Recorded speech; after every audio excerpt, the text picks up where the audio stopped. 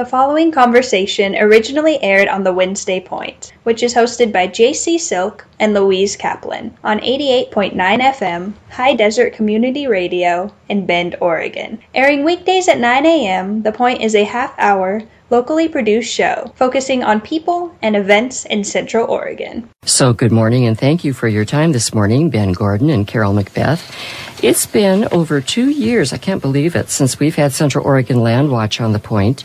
For the new members of our listener family, give us a quick overview of the work you do as an organization and your respective positions. Sure, happy to do that. Thank you so much for having us on today. My name is Ben Gordon. I'm the Executive Director of Central Oregon Land Watch. And simply, our mission is to defend and plan for Central Oregon's livable future. In our minds, for each person, there is a short list of things that make our home livable or unlivable. And so I'll let the listeners fill in the blanks there. And I'd say Land Watch does its part to ensure that livable future across the board.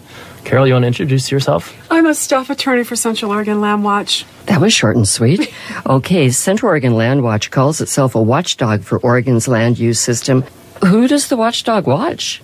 Good question. So, taking a step back, for the last 50 years, Oregon has had a pioneering land use planning system and corresponding laws. And so that system, we like to think of it, is only as strong and as strongly implemented as the watchdogs that pay attention to the way in which cities and counties interpret and implement that system and laws. And so unlike, let's take the police force, there's paying attention on behalf of everyone, trying to more or less keep people safe.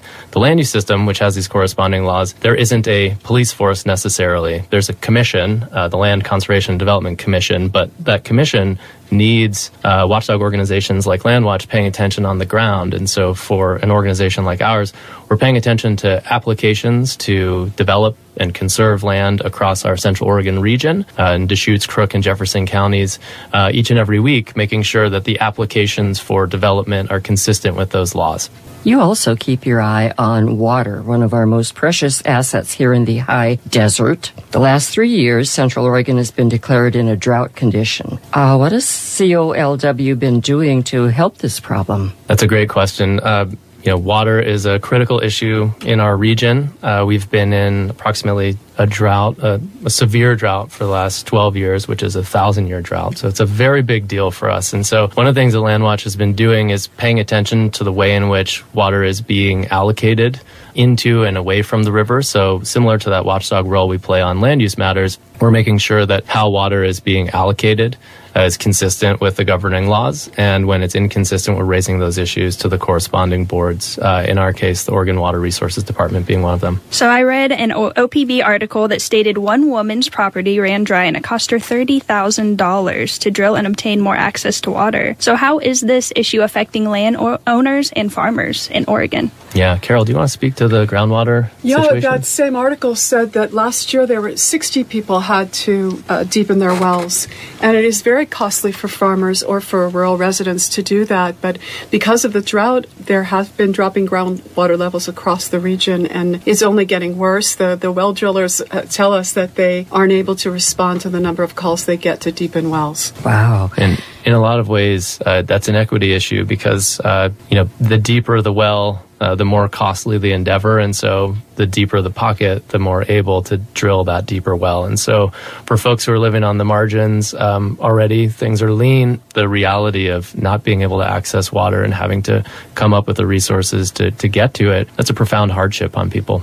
Let's talk about a proposed destination resort that has the dubious distinction of being the most litigated land use project in the history of Central Oregon and possibly the state, Thornburgh. The project has been in the works since 2005. It encompasses over 1,900 acres. It's 3 miles west of Redmond and butts up against the Eagle Crest Resort. The project was initially proposed for 3 golf courses, 3 pools, 475 overnight rentals, and nearly 1,000 homes. Give us some history on this project. Carol, do you want to start with that one? Thornburgh Resort was first applied for, as you said, in 2005, and it is the size of a small town. It has been litigated throughout that period. One of the most highly litigated issues was whether fish and wildlife would be adequately protected. When the resort withdraws groundwater, it affects the flows in the Deschutes River, and they have a legal obligation to make sure that they don't affect fish and wildlife by their water usage.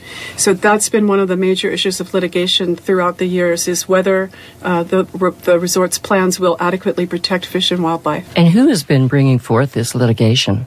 The lead opponent is a neighbor named Annunziata Gould, and she's hired experts to help her, hydrogeologists and water rights experts, for example. But she's been fighting it since it first began, and she's still fighting it now. And Landwatch has been actively opposing the applications that Thornburgh is putting forth for development. So Thornburgh is proposing a new fish and wildlife mitigation plan. What is this about? Explain that. Sure, happily. So in order for this destination resort development to occur, there has to be a sign-off or an acknowledgement that there's going to be no net harm to fish and wildlife by this development. So dating back to 2008, and it's interesting to think about how conditions in our region have changed both environmentally and in terms of development since 2008. As a reminder, 2008 was sort of the end of the last big economic and real estate boom in our region. And we know what happened for the subsequent 7 or 8 years when real estate tanked and development went quiet. And so we've got this applicant wanting to develop this destination resort today that they've been trying for since back then. So it's interesting to draw parallels between what was happening here then and now, but also think about what has changed. And so from the standpoint of a development potentially having a profound impact on fish and wildlife, well, the county and other decision-making authorities in our state want to make sure that there is an adequate mitigation plan in place. So initially in 2008, when the conceptual master plan for development was approved, also corresponding to that had to be this mitigation plan. And so now the applicant has essentially gone before Deschutes County and asked for a modification to that mitigation plan. And recently, the hearings officer at Deschutes County said that the revisions were inadequate and that there are still quite a few questions remaining before that hearings officer would be comfortable approving the revised plan. And I'll invite Carol to speak a little more to the details of that, if you would. The hearings officer agreed with Landwatch and Annunziata Gould and other opponents. There were many people came in, individuals and members of the public came in to oppose it as well. And he agreed with all of them that this fish and wildlife mitigation plan is not adequate to account for the effects that the resort will have on clear, cool water flowing in the Deschutes River. So one of the things that we're concerned about is that there isn't enough evidence to show that what they're proposing will actually result in water in the end, as opposed to paper water rights. We need to see the water flowing, and we agree with the Oregon Department of Fish and Wildlife, which has expressed concern that there is no proof that this is really going to work, and that if it does work, that it's legally binding, and that it will result in water in stream. In fact, the applicant, the resort, says that their new plan is optional, but the law that requires them to mitigate is not an optional law. They have to comply. So we're very concerned, and as ODFW has expressed concern, that this is not an optional process, and that makes the mitigation plan inadequate just in itself. And there's a reason that we think that the county should continue to deny, just as the hearings officer did. One of our major concerns is that this is a very complex proposal. They have groundwater modeling, and they have aquifers and water transfers and many technical reports. But Deschutes County wants people to be able to participate in their own land use decisions about what's going to happen to their fish and wildlife. So it's a legal requirement that this be understandable. And one of our concerns is that it's not understandable and should be denied unless the people who come in to testify about this resort are able to understand whether this will protect fish and wildlife or not. We are back in studio with Ben Gordon, Executive Director of Central Oregon Land Watch, and Carol Macbeth, the legal representation for Central Oregon Land Watch. In 2013, regulators initially agreed Thornburgh would be allowed to pump nearly up to 6 million gallons per day from wells. Annually, the resort could take as much water as the city of Prineville, population 10,000, reported using last year. Under this permit, up to a third of Thornburgh's water could go to golf courses. And since 2020, 1,100 wells have been been drilled in Central Oregon. How much water is left for the taking, and how will it support this big project? That's a great question. The water issues for Central Oregon continue to be an exclamation point and a question mark for our community's future. And so the amount of water that consumption amounts to is significant enough that every matter pertaining to where this water is coming from, making sure that it is accounted for and that this region can afford to allocate it to this project needs to be strongly considered. Carol, do you want to speak to the water quagmire that this development finds itself in? There have been significant problems. Going back to the original approval, one of the conditions of that approval was that the approval was based on the plan that was presented to the decision makers. And if the plan substantially changed, the resort would have to go back and reapply from in the first place with a completely new application. Land Watch believes that has happened now with this new fish and wildlife mitigation plan or management plan, and with the loss of their water right. There have been such substantial changes that what is required now is for the resort to go back and reapply. What happened in 2018 is that the resort slept on its water rights. It lost its right to water under its permit. It's legally required to show that it has water, and originally it showed it with a permit called G17036 in technical terms from the Oregon Water Resources Department. Because it didn't use that under the use it or lose it principle within 5 years, it lost it in 2018, and right now it has no right to withdraw water under that permit. So that's a complete change in what they said. They said we have water available, this is the permit. So now they're going to have to change their sources of water. They have proposed different sources for their fish and wildlife management plan. And all of that means we don't know now what the effects will be on neighbors' wells, and we don't know what the effects will be on fish and wildlife. So that's what we're talking about now, is that it should be sent back to the drawing board. And just last year, we saw 2 preliminary decisions by the Oregon Water Resources Department where the applicant was applying for an extension of its current water right and permission to use a supplemental or a secondary right. And in both cases, preliminarily, those requests were denied. And so we'll see probably a drawn-out multi-year process where the applicant is challenging those preliminary decisions. We should have final decisions fairly soon, but challenging them and sort of forestalling that final decision, all the while trying to continue to move forward with some of the land use matters at the county level. But to us, none of the land use matters should be determined without absolute clarity that this community can afford to allocate this water to this project. So I drive by on Klein Falls Highway almost every day, and I see what appears to be construction going on there. What's happening at Thornburgh?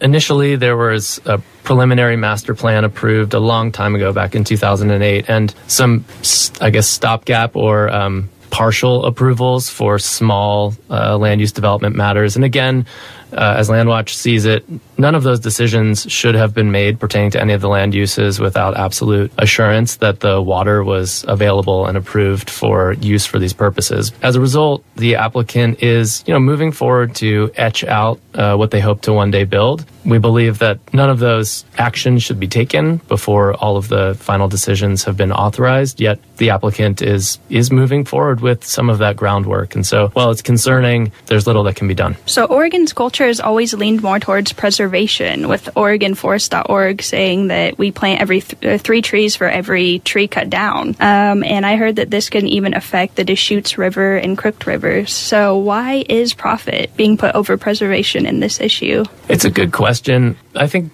bigger picture, the preservation. So there's the reality of this property in the past having been exclusive farm use and receiving a destination resort overlay. And so there's the reality that the county decided this was a place that was suitable for another destination resort. But again, that was a decision made a long time ago. So when we look at the realities of today, we have a developer wanting to put in a significant development that is, in my opinion, contrary to what this community needs and the environmental hardships we're facing. And so it is in many ways incongruous with the realities of today. I still believe Oregon is committed to that conservation ethos, and it's just a matter of time before the county and this applicant realize that the big vision for so many human-made lakes and golf courses and luxury housing just doesn't make sense for this conservation-oriented community any longer. So the Board of County Commissioners will be holding a public meeting to discuss Thornburgh on February 1. What's the purpose of the meeting, and how can our listeners get more information and get involved? This meeting is a hearing to consider when the hearings officer denied this Fish and Wildlife Management Plan, that the applicant appealed it